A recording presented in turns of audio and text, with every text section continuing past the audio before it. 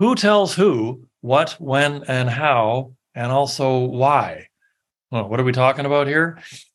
A rather thorny question. What do you do when your client buys using a realtor other than the actual realtor who referred the clients to you in the first place?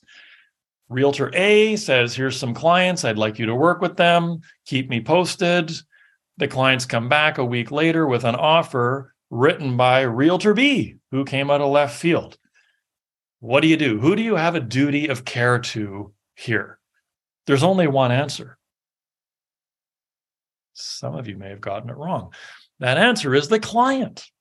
Your role, first and foremost, above everything, is client confidentiality. Be the vault. The vault wins. Who loses?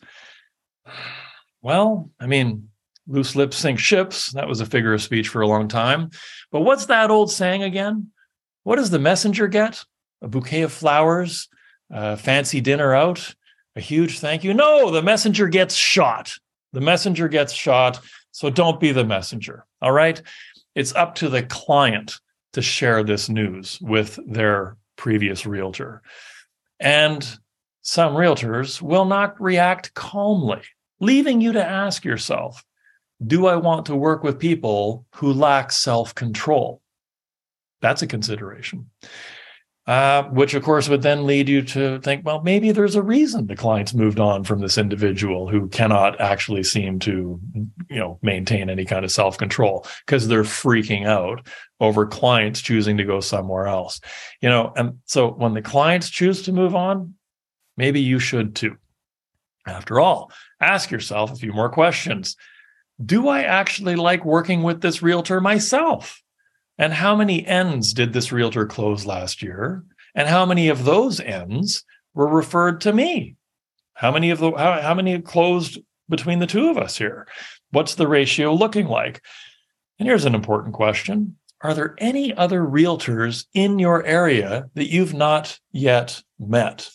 Odds are there's a few, maybe one, maybe two, maybe one or two new realtors. There's one or two new realtors a day. Come on. Even in this market, there's brand new realtors hitting the streets. And look, the bottom line is that most people, if not all people, are emotional beings. Some more emotional than others. And fear of loss. This is our greatest fear of all. And what news are you delivering? If you deliver the news to that realtor that they've lost the client, you're delivering news of loss, of them losing. Now, I don't know. How do you react when you lose? Calm, cool, no big deal. Another bus will be along shortly, plenty of fish in the sea, it's all good. Or do you get just a tad emotional? Angry, sad, desperate, miserable? Ah, yes, miserable, from the word misery. And what does misery love?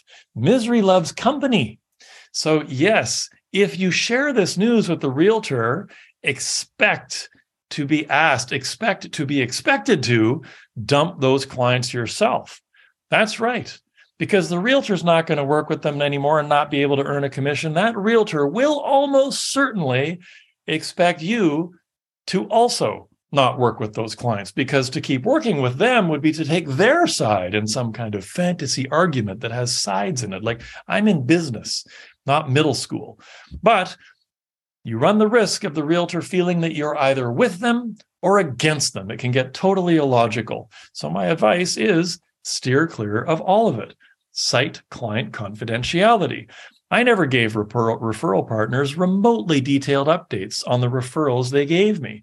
How could I without breaching client confidentiality? If I did good work, the client would tell the referral partner themselves. If I did a poor job, for sure the client would tell the referral partner themselves. Next,